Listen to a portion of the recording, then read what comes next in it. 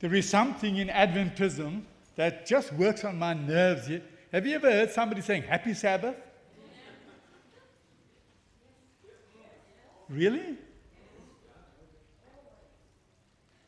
You know, if Jesus would come here today, you wouldn't say Happy Sabbath.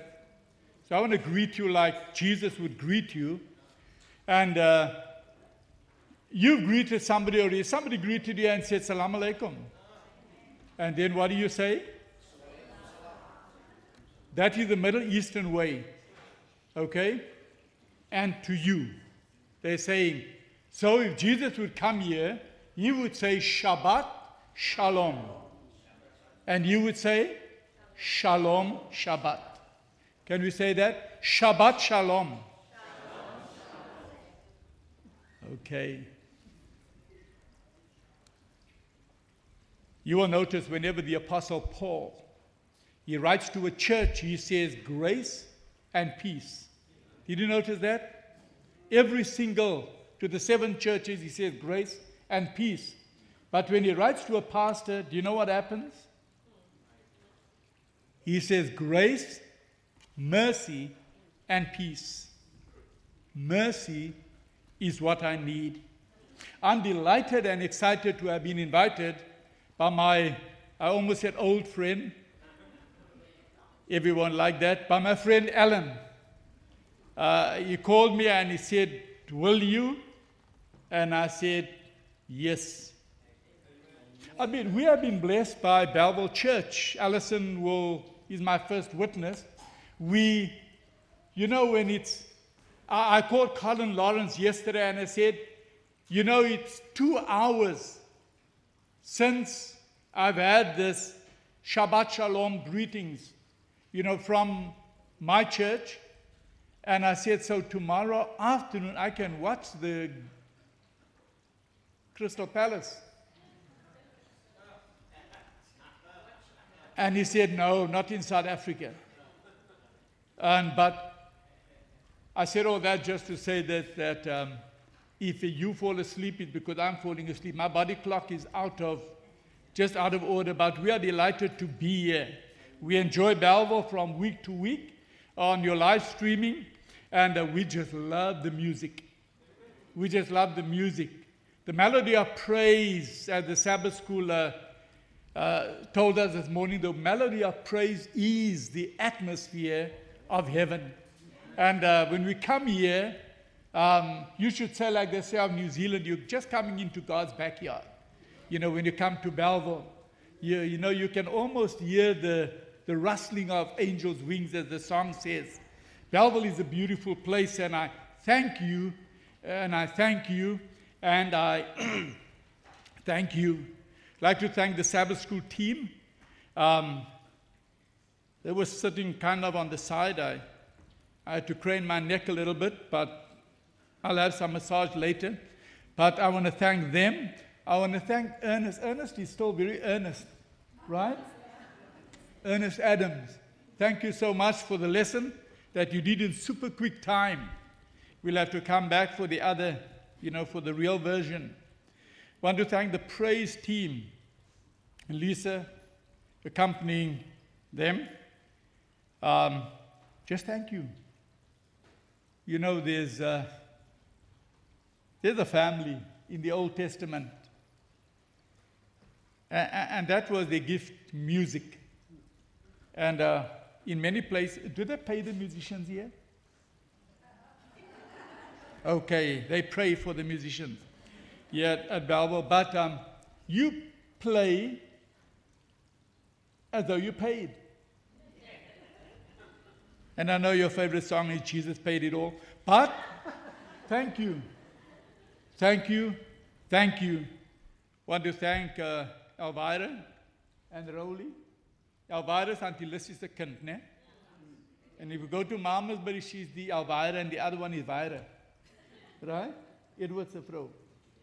Right? I want to thank you. It was just pleasant sitting next to you. And I don't know what to say about Rowley. But Rowley was our man for a long time. He could play a little bit of football. quite a bit. Yeah, some souvenirs of our playing days. But we'll talk about that later. So I want to thank you. Thank you for sharing the platform with me. I want to thank Pastor Andre Carl, sir. Where is he? Sitting way at the back. In our church, if you sing, you have to sit in front. But we forgive you today. But I want to thank you so much. I want to thank you so much. And we've been talking about you. You know Pastor Ivan Woodman? Yep, he is in the South New Zealand Conference. He is on the most beautiful part of this planet. It's almost like Cape Town, but a whole South Island. You can go snowing in the skiing in the winter, and doing all sorts of things, fishing in the summer, all those kinds of things. But you went into ministry feet first. And as he came into Dunedin, he is pastoring the University Church in Dunedin, University of Otago. And I told him the best theological seminary in New Zealand is right at Otago. So I trust that he'll be starting his master's before long. But immediately, he took 30 young people, little place, Dunedin, not too little, but little, the church. He took 30 young people to Queenstown for the youth weekend.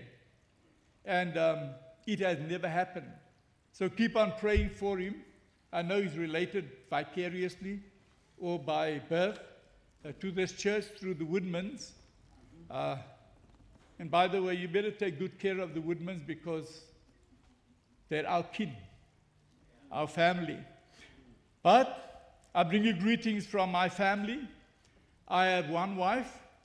I accompanied her. And I have one son. He's a missionary in Korea. I have one daughter. She's at home with two very unhappy grandchildren. I have one grandson. He's a sportsman. As Alan knows, I have one granddaughter, and she has my heart, my passwords, my everything. And I have one son-in-law, and we're just having fun in the process. I bring greetings from all of them. Bring you greetings from the Henderson Church. And I just want to do something with you that we do at Henderson Church from time to time. Can you say after me? Everybody. Say, there's no other place like this place. Anywhere near this place. So this must be the place. The place of praise. The place of prayer. The place of blessing.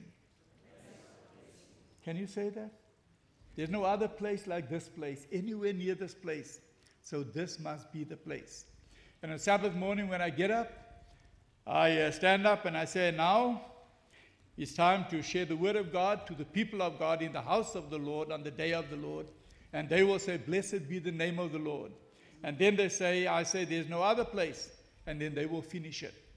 And you should be proud of this place, because this is sacred soil. This is God's space. It's a sacred space. And it's your place, your house. It's your house. Memory is an amazing thing.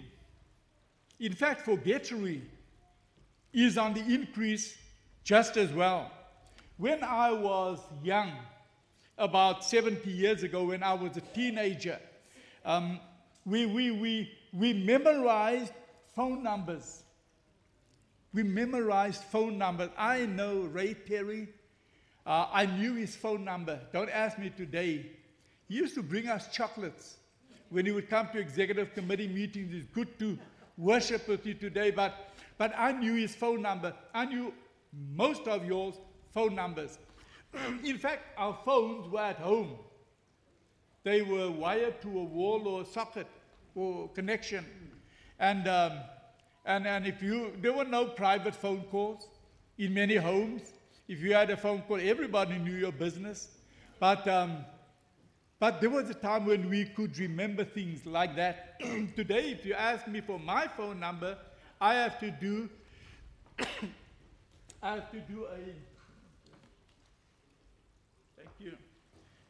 a second take. But forgettery is becoming a fine art. Audacity.com, they did a survey, and the survey found that the average person has 332 forgetful moments every year. That's about 6 a week. Here are 10 of the most common things we forget. And you can check yourself before you wreck yourself, right? As we go through this. Number one, our passwords. Have you ever forgotten a password? You know, I have a generic one, and I'm tired of new passwords. Forgot my password. Number two, what we need at the grocery store. Have you ever gone into the grocery store and you shop like I shop? You know, I shop. You know, what I see, I take. Allison has a list on her phone. I hate lists. Number three, where our keys are. Have you ever lost your keys, Calvin? Okay, you have a witness next to you, right? Walking into a room and forgetting why we walked in there. Never happened? Okay, don't laugh too loudly. Number five, people's names after you've been introduced. Have you ever been at a party, they introduce you, and you go around meeting people, meeting and greeting, and you come back, and you say, hi. Alan used to tell me he's glad at church they say brother and sister, because he forgets half of your names anyway. But having a word on the tip of your tongue, and you can't remember it. And then forgetting where you put your pen. Forgetting what day it is. When you spell days, D-A-Z-E. Number 9, forgetting to take something out of the freezer to defrost it. Have you ever driven to work? And your wife said to you, did you take that out of the freezer? Okay, and the last one, number 10, forgetting where you put your phone. Because people don't use the remote controls anymore. Do people still watch TV? Everybody's on devices. But forgetting someone's name is the most embarrassing thing to forget, according to the poll. Your significant other's birthday is next, and your anniversary is third. Robert Frost said that a wise man always remembers his wife's birthday and always forgets which one it is. Dale Cone, when you study mnemonics, the art of memory, Dale Cone, he said that people remember 10% of what they read. People remember 10% of what they read. That's why exams, they don't make sense. Or do they? I'm looking at professors and teachers. But 10% of what they read, people remember 20% of what they hear. People remember 30% of what they see, and 50% of what they hear and see. But people remember 70% of what they say and write. What they say and write. That's why we study with music. Okay, we're talking to ourselves. Our parents think we're crazy, but that's just the way we study. Okay? Our kids, they could multitask before there was the term multitask. But people remember 90% of what they do. And I imagine Jesus peering down the telescope of history yet unborn. He looked at Cone, and he looked at his research that was yet to be written. And he looked at his disciples, and he says to his disciples, and by extension to us, do this in remembrance of me. Do this in remembrance of me. And then the greatest of them all becomes the servant of them all. See my Jesus. See my Jesus. The disciples had walked a long way. The Palestinian, the Middle Eastern, I said Palestinian because the Palestinians belong in the Middle East, but the Palestinians, the sand is very, very fine. It is not like Bellville sand. Bellville sand is thick and clumpy. In Palestine, it's fine. And those of you who have traveled there, you will know that it gets in everywhere. It was so fine that when he wrote the sins, of those stone carriers, the light summer zephyrs of wind would blow the record away. Our Jesus, he's a God of grace, even in his reprimands. And so he writes, and it was this sand that would get in everywhere. And have you ever been in a locker room at a stadium? It's not the body odor that kills you. It's the foot odor that kills you. Incidentally, the only part of your body that touches terra firma, that touches the planet, your feet, is your feet. And so Jesus, the greatest of them all, he gets down, he takes some water, he takes a bowl, he takes a towel, he girds it around him, ties it around his waist, and he gets down and he starts washing their feet, their stinking feet, their dirty feet. Some with sores on them, some with scabs on them. He washed their feet. And so Jesus says, do this in remembrance of me. And there were many times that I didn't feel like having my feet washed at church. What's with that? But if you understand what you understand, you will understand that it is a good thing. It's a beautiful thing. To wash Lisa's feet and to hold those feet in your hand and to pray, Lord, I pray for these feet, and I pray that you'll bless these feet as they follow the nail-pierced feet along life's journey until the day that these feet will stand on sea of glass. And these feet will move as the eye is connected to these feet. They look and they see the feet of him, of whom they said, how lovely on the mountain are the feet of him who brings good news. They see the nail-pierced feet, pierced for our redemption. It's a very personal thing. It's a very pointed thing. And we're going to invite everyone to find someone.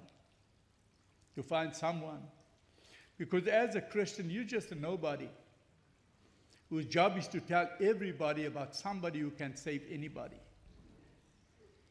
And so we're going to find someone, and we're going to just do what he asked.